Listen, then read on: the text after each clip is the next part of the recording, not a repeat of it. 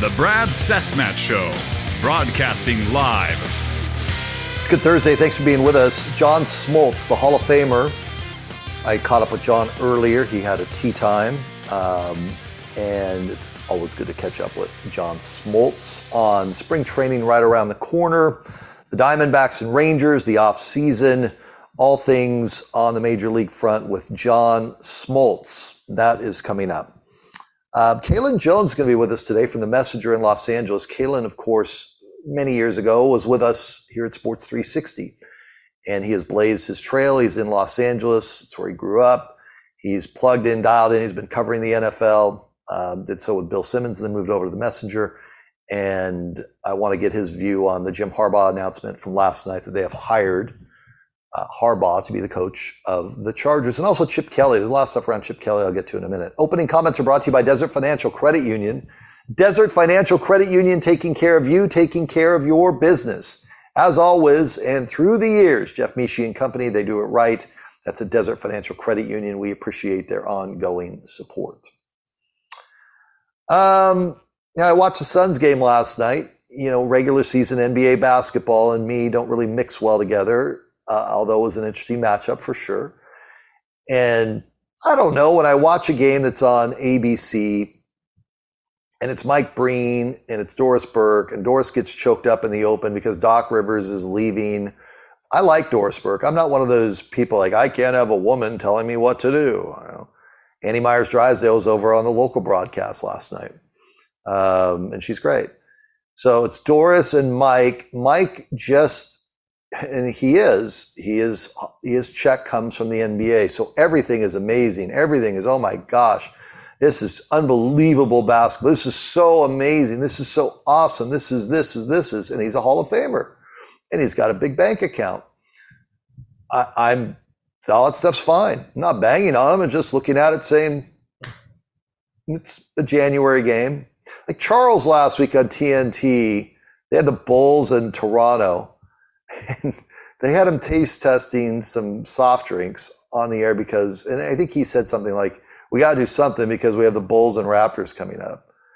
This whole NBA, this is rivalry week, right? So you have the play-in tournament, which nobody's talking about now that December's over with. And then you have Christmas Day. And now you have rivalry week. Man, I cannot wait. I cannot wait for the Mavs and the Suns.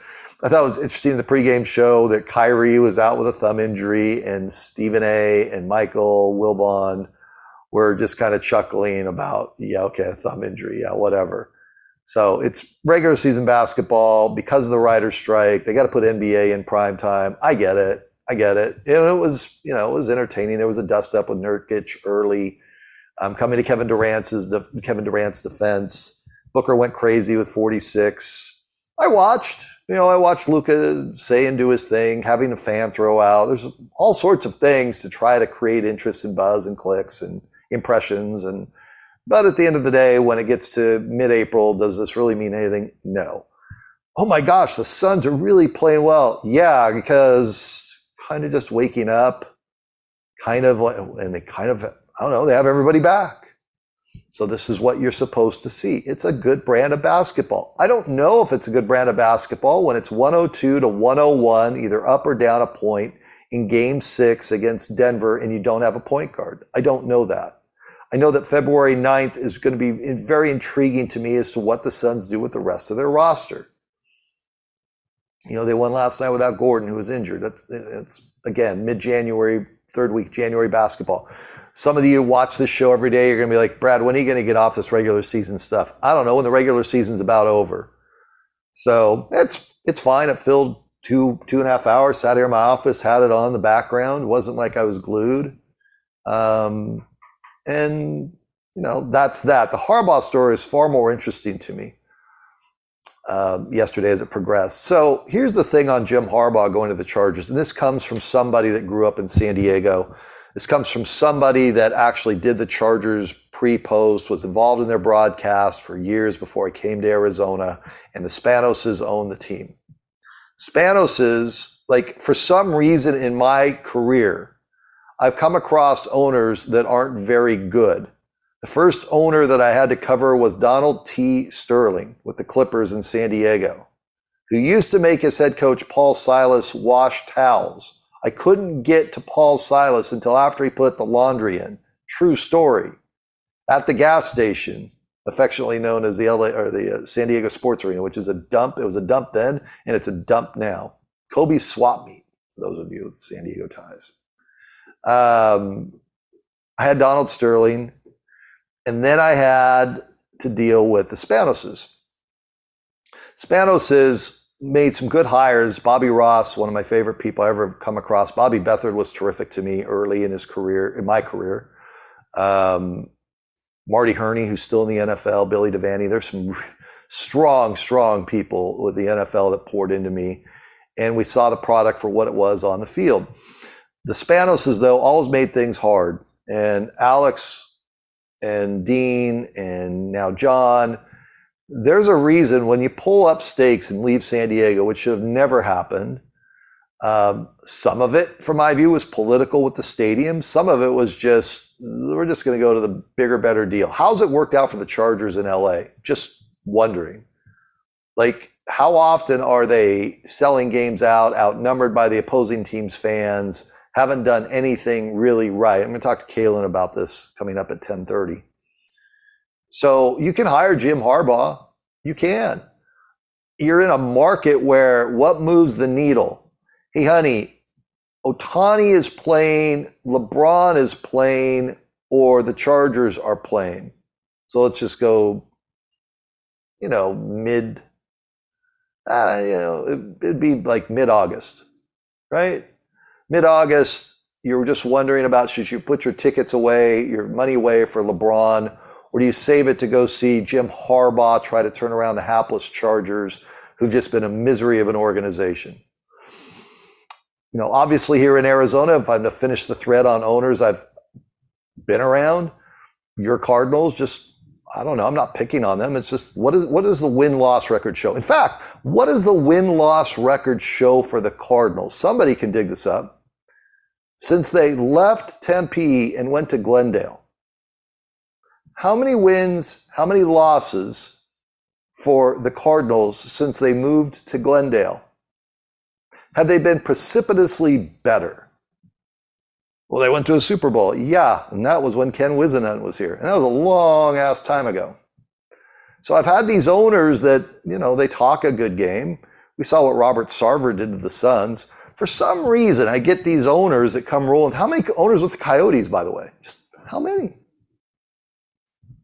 You can even go to Arizona State on this discussion with the incompetence on the athletic director, president, coaching side. We would like to just have something that is a straight line. I just really like to have that. So Harbaugh gets a 5-year contract, but what does it really mean? If the ownership is not great, or it's forced PR, or it's just trying to bully your way through, is Jim Harbaugh going to stick around for that sort of thing? Yes, he's won everywhere. That's an easy argument to make. He has. He's been great at it. But is this really going to move the needle of change? You have a quarterback there that I don't think is given his best football. Now, is that because he has not had the best coaching staff around him? Probably. It's got some questions, in my opinion. Keenan Allen, Austin Eckler are older. So it's fascinating that Jim Harbaugh would leave because the trickle-down effect just continues. I was talking to somebody yesterday. They called me yesterday, and they didn't even know that that U of A had lost Jed to Washington, because the coaching thing has been so fast and furious. And they didn't know that there was a change in athletic director at U of A. And so what's the better job? Is it U of A or ASU if you're an athletic director? That's a very fair question to ask. Both places have big problems. Huge problems. The debt sitting there around U of A, their aging stadium. ASU, the NCAA has not finished their investigation, has not ruled on it. They're running in a deficit. They have a basketball arena that has to be replaced. Nobody wants to replace it. And, I think I keep hearing Crow is going to leave at the end of this year. I do. The end of this school year. that he'll announce around March or April that he's out, peace out, and it's going to be the next president's problem and the next athletic director's problem. It's out there. So there's a lot there to chew on. Tonight in college basketball, I got asked to do something interesting by the NCAA. A bunch of us in town did. I'm not going to be all about me on this one. A bunch of us got asked in media to do a mock selection of the NCAA tournament. And I have 3 conferences that I've been assigned to, the MEAC, Big Sky, and the American. So over the next 3-4 weeks, I have to, on my own, rank, critique what teams go in from those 3 conferences. And then all of us that have been given, I think Greg Moore from the Republic is in on it. I think Mike Morocco's on it. I think the TV guy might have been Mark McClune over at 3. Bruce Pascoe, I believe, is in it. If Bruce is on it, Bruce should do it for all of us. So he's great. So, but I've got these 3 conferences that I've got to sit and rank, and then we're going to a dinner, and we've got to go around the table for a couple hours and make our case, make the argument. And the NCAA is going to be a part of this. So they can't be everywhere, and it's just a metric of us sitting and watching, but I've got to go through all these steps. So watching a lot of basketball in small conferences will be part of my deal. I'm curious about that. I think it'll be kind of fun. And tomorrow's the Arizona Broadcasters Association luncheon. And Bruce Cooper, our good buddy, does some stuff here at Sports 360. He's being honored tomorrow. So I'm very, very happy for Coop. Some of these places that do the honorings and the big gala events are nothing more than we just have to sell tables. That's it. You're just like, really? Or it's a media company who's sponsoring it. So what do you know? The media company people all get in. It's a joke. Or, well, we put up a poll on this website, so this person got asked to be in. So they just tell their buddies, and they go get the clicks, and then they go sell the clicks. It's just dumb. But this one's, I'm very happy for Bruce. I'm going to be there to see him go in tomorrow. All right, John Smoltz on the other side, and then Kaelen Jones from Los Angeles. I'm Brad Susmat.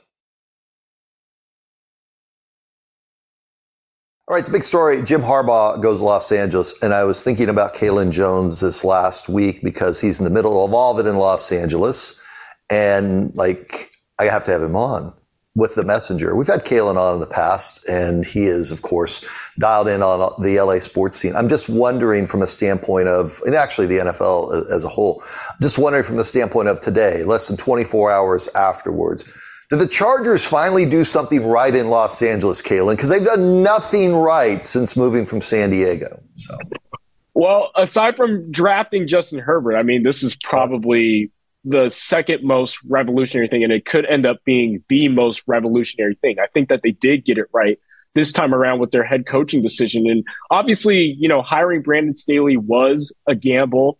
Obviously, he had a lot of success with a very talented defensive unit with the Los Angeles Rams and wasn't able to translate that success over to the Chargers. But with Jim Harbaugh, I expect that the Chargers running game will finally be in order offensively, taking some of the burden off of Justin Herbert to perform at a high level consistently. I expect that the defense, which has performed atrociously over the past few seasons, to really step it up and at least be competent, which really is all that Justin Herbert needs. There are a lot of numbers. I think it's, the one-score games. I can't remember how many it is. I think it's 22 one-score games that the Chargers have lost simply because, their defense has been too leaky or there's been poor game management or something has gone wrong. But this feels like a match made in heaven.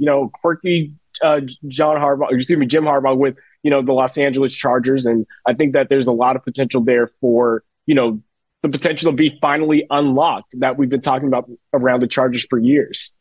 Okay, you used the word quirky. So I covered the Spanoses when I was in San Diego. Actually, was doing the Chargers pre-post game show, all that stuff. Quirky would be like, I don't know, at the bottom of the list I would use for them. This is the first guy, Kaelen, and we're just talking about the business of the league. It's the first guy since Norv Turner that has come in that you just look at and say, football guy, top to bottom. Not that Staley wasn't. but it felt like a control coach. There's no way that Dean Spanos, I shouldn't say no way when it comes to Spanos's, there's very little chance that Dean Spanos could walk in and say, Jim, this is what we're doing. So a match made in heaven on the surface, but you have an ownership group that's one of the worst in the NFL. Facts are facts. What do you make out of the ability for Dean and John to get along with Jim? And how did Dean and John convince Jim to come to LA? Or is it just, it's LA, I can deal with these crazy owners? I think that there's a lot of potential to make it work. You look at the Chargers roster, granted, they are one of the teams that are in what people would call cap hell or salary cap hell, where they have a lot of veterans who are, on the back end of their career. They are being paid a lot of money. There are decisions that will have to be made.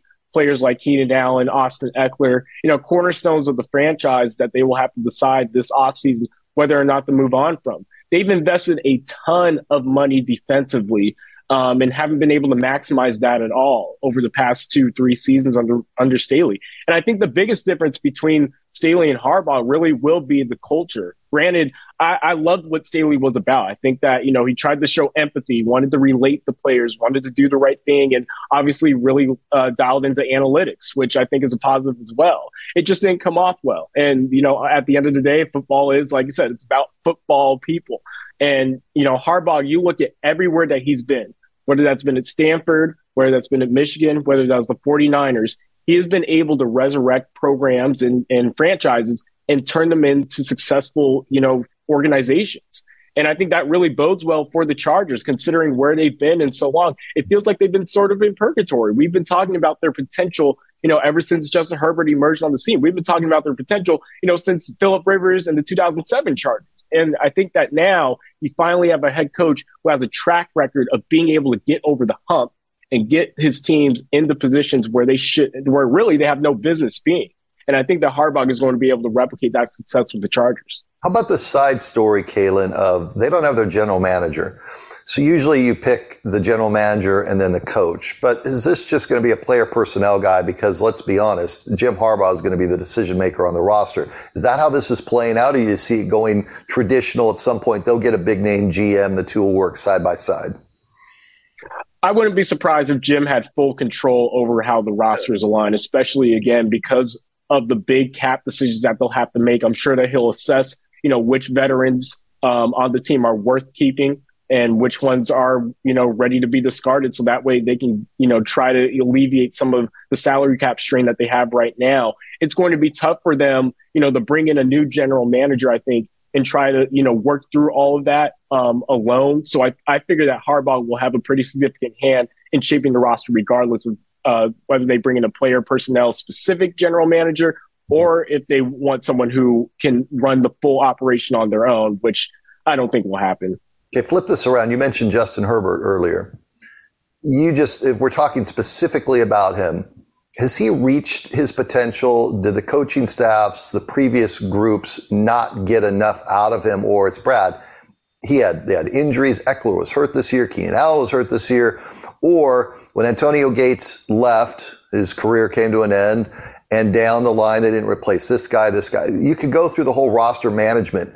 But has he really gotten the most? Have they gotten the most out of Justin Herbert, Kaelen?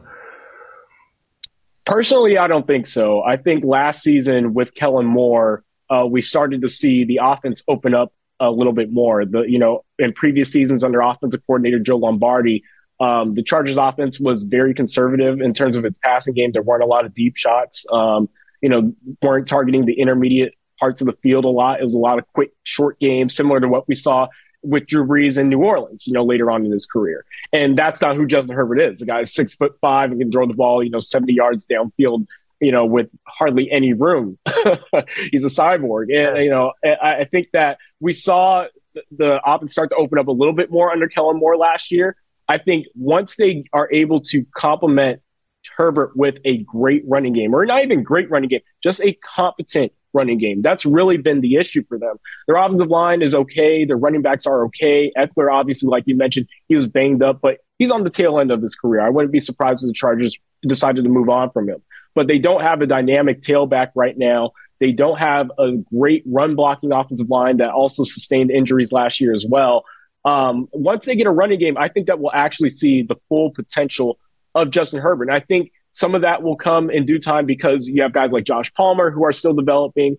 Obviously, as you mentioned, the injuries to all the receivers, Keenan Allen, Palmer was obviously out. They were throwing the guys who were on the practice squad, by week 9. I remember walking into the locker room and seeing Keelan Doss and Jalen Guyton, guys that I had known for being, either special teamers or practice squad guys. And that's no slight to them, but, they're not difference makers. And I think if the Chargers are able to bring in some more difference makers, if Quentin Johnson can take another step as a receiver this year under Jim Harbaugh, then I think we'll see Justin Herbert has full potential, which is an MVP Hall of Fame caliber quarterback at his best.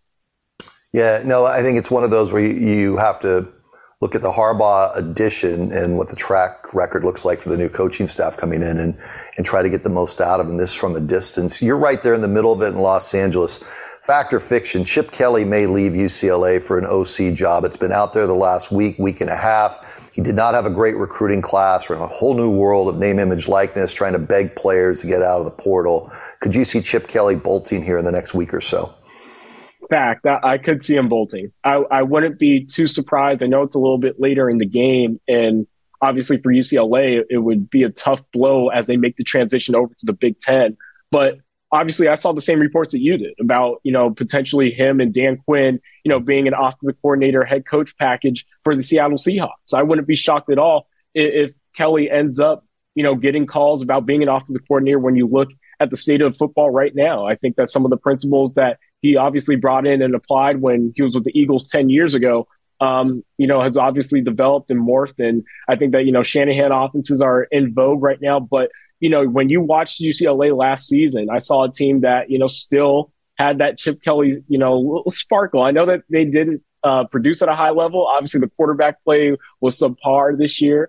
But I still think that Chip Kelly, he's got it a little bit. He's not at the same level as he used to be, but I wouldn't be shocked at all if he ended up leaving, just because it feels like the marriage between UCLA and Chip Kelly has kind of, run its course. I know fans have been upset about everything, but I mean, I could definitely see him leaving.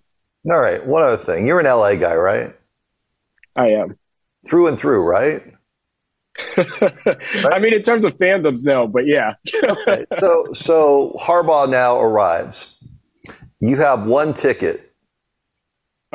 Chargers, Rams, Lakers, Dodgers. One ticket for Kaelen Jones. Where do you go now in LA? Where's the buzz? Because when Harbaugh shows up, you know it. I know it. I'm a SoCal guy. The bandwagon fans are going to show up from everywhere to be a part of Jim Harbaugh. So that's the greatest thing ever, even though nobody showed up at their games. What's the hot ticket now in LA that Harbaugh's on the ground?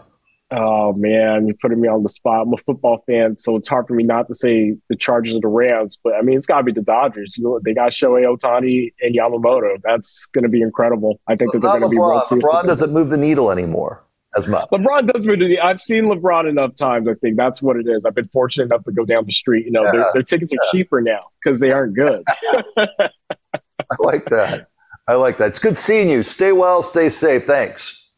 Of course, Brad. Thanks for having me. You can see Kaelen Jones' work. Find it on The Messenger. We appreciate Kaelen as always, and we're back with more after this time out. All right, as promised, as we get into spring training right around the corner, we want to have Fox baseball lead analyst, the Hall of Famer, John Smoltz, with us for a few minutes on a bunch of things around baseball, but also golf. If you had trained here rather than with the Braves, because it's a different layout out here in spring training, how many courses do you think you would have hit, John? Oh, man, I would have hit a lot. Yeah, the travel would have been a lot easier in Arizona, but the time that we had to get things done allowed us to play a lot of golf in spring training. I know we took a lot of grief from our players, but they realized that we were getting in there at 6:30 in the morning, getting our work done, right, then go out, throw our bullpens. Bobby didn't believe in hanging around doing, wasteful shagging and time-killing things. So he told all the new players that would come in or any signees, say, hey, you see those 3 guys, they're going to be gone by 11. Don't worry about it. They're going to be the reason we win during the year. So it was the reason, part of the reason, and actually a major part of the reason I stayed as long as I did. I loved the routine. I loved our manager. And certainly the 10 years that we were at Disney for my family was unbelievable.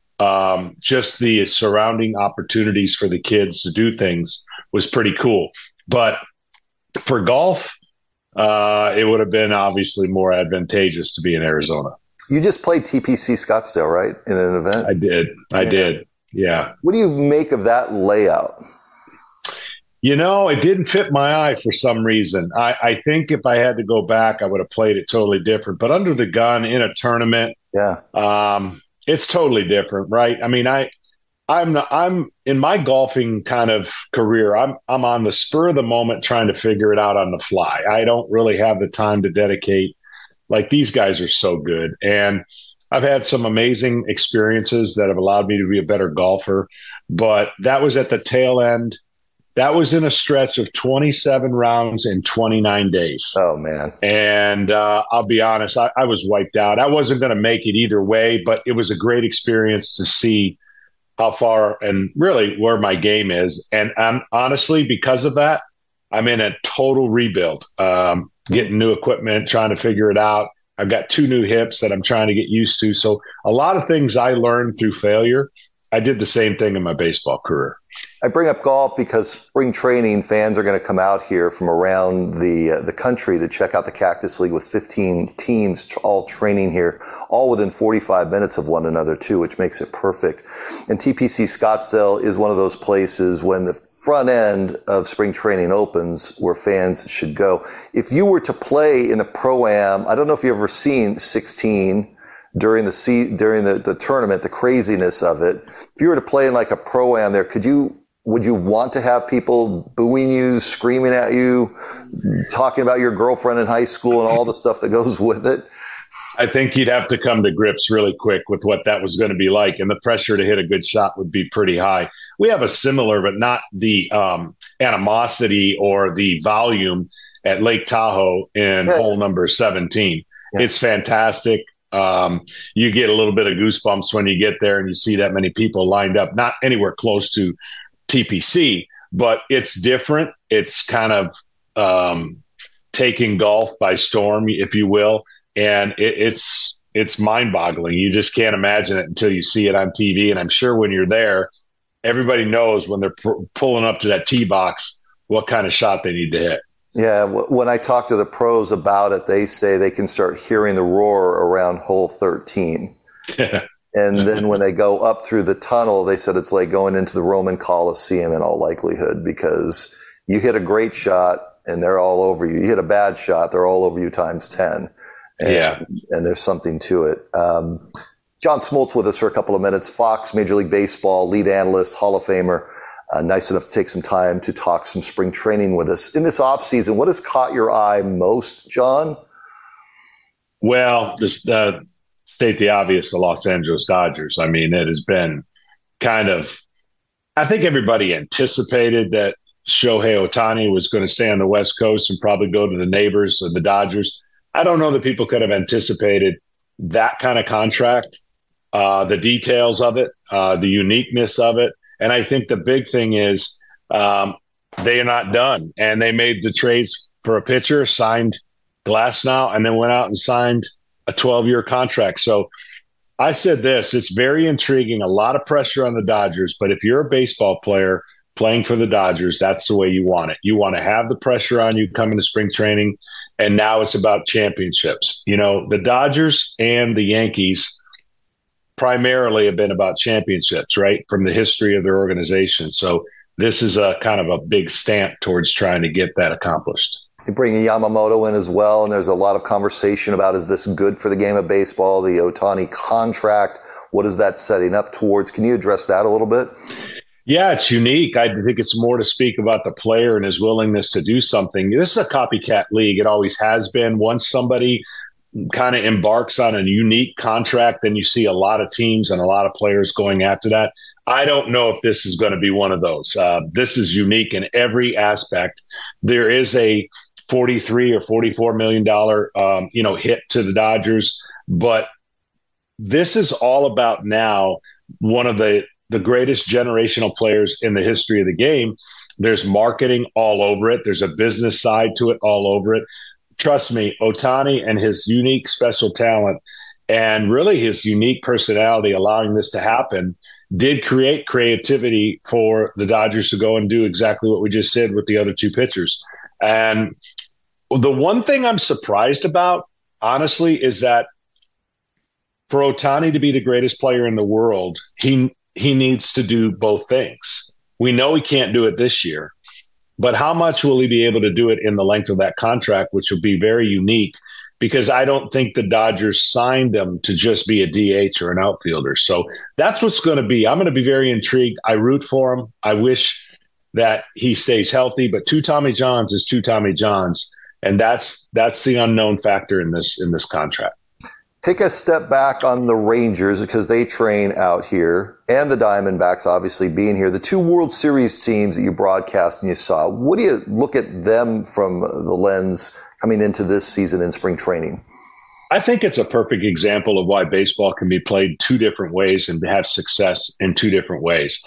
The Diamondbacks are not going to have the payroll of the Dodgers. Matter of fact, they may not have the payroll of the entire length of the contract of Shohei Ohtani for 5-6 years. Who knows? But what they figured out with the rules and the changes in baseball, they can put pressure on teams in a different way. And I think that uniqueness and taking advantage of that skill set is why they shocked everybody. I think it's a great story. I think that teams are going to start copying that kind of narrative. They can't all copy the Dodgers and the Yankees. You just can't. And I think baseball is unique. That doesn't guarantee anything. But when you play the game right and you use the pieces that you have, both the Rangers and the Diamondbacks in totally different ways played the game and obviously ended up in the World Series. The Rangers relied on a heavy, quick strike, big time offense that did not steal bases, that did not create havoc on the base pass. They created havoc at the plate with the long ball, whereas the Diamondbacks had a combination. And I think they're just starting to begin to understand what they can be, even though they have a monster in their division, even though the payroll is not even in the same atmosphere. I think they feel like they can compete with anybody if they play their game. And the Rangers coming back in, we'll see them out at Surprise Stadium in spring training. What do you make out of Boch's squad? I think the Rangers are all about the health of their starting pitching. Now, they've already had a couple that just, are not going to be able to pitch this year, but they showed the combination of leadership, true heart, and everybody pulling in the same direction. I think baseball, again, we want to quantify everything. We want to put a stamp and an analytic on everything. And the Rangers showed why, if you have it in balance and you're not out of whack, that you can do something in the history of game that's never been done. There is no chance that you can tell me that a team's going to go 11-0 on the road again. It just doesn't seem like that's even possible. To go where they came, to do what they did from Seattle to Tampa all the way, and then the journey of that just speaks to what special sauce they had in their locker room. And people ask me all the time, like, how do you explain it? I said, there's no analytic to explain it. It's a special sauce. It's something that only players know, that when they step in that locker room, they believe in something that the outside world has no idea about. Now, whether they got mad, and probably did, from Seattle to Tampa, it spurned a focus, but their manager is a huge reason why this game is not as easy from the outside looking in that anybody can manage. Like, anybody can take the information and run the gamut. That's not, it has never been that case. And I think we saw the evidence of it this year. Before I get you out here, and I appreciate your time, John Smoltz with us, the Hall of Famer, Fox lead baseball analyst. There's new bench bosses, just movement. Council goes over to the Cubs. Bomel goes up to the Giants. The Padres, the Angels. There's just new managers, Guardians, of course, over in Goodyear where they train. Is there a team or two that you're interested in seeing how spring goes for them with the new managers, John? I think the Chicago Cubs are going to be an intriguing one because they've always been in the mix of, when we had TBS, it was WGN and TBS, right? It was the Cubs and the Braves. And the Cubs have always had this incredible, unique, not only stadium that they've retrofit, their locker rooms. It's almost like they fit into what's going on right now. And they shocked a lot of people last year for a while, especially the way that made the run. But I didn't see that move coming, to be honest. So to have that interdivisional managerial move, to me is going to be very intriguing to see how that shapes the Chicago Cubs in a division that pretty much is winnable by anybody. You can make that claim. So that was an interesting and kind of surprising move that it'll be interesting to see how it plays out. Appreciate your time. Let's get to the course off your frost delay. Thanks, John. My pleasure. Thanks for having me. There's John Smoltz, the Hall of Famer, Fox lead baseball analyst, and we're back with more after this timeout.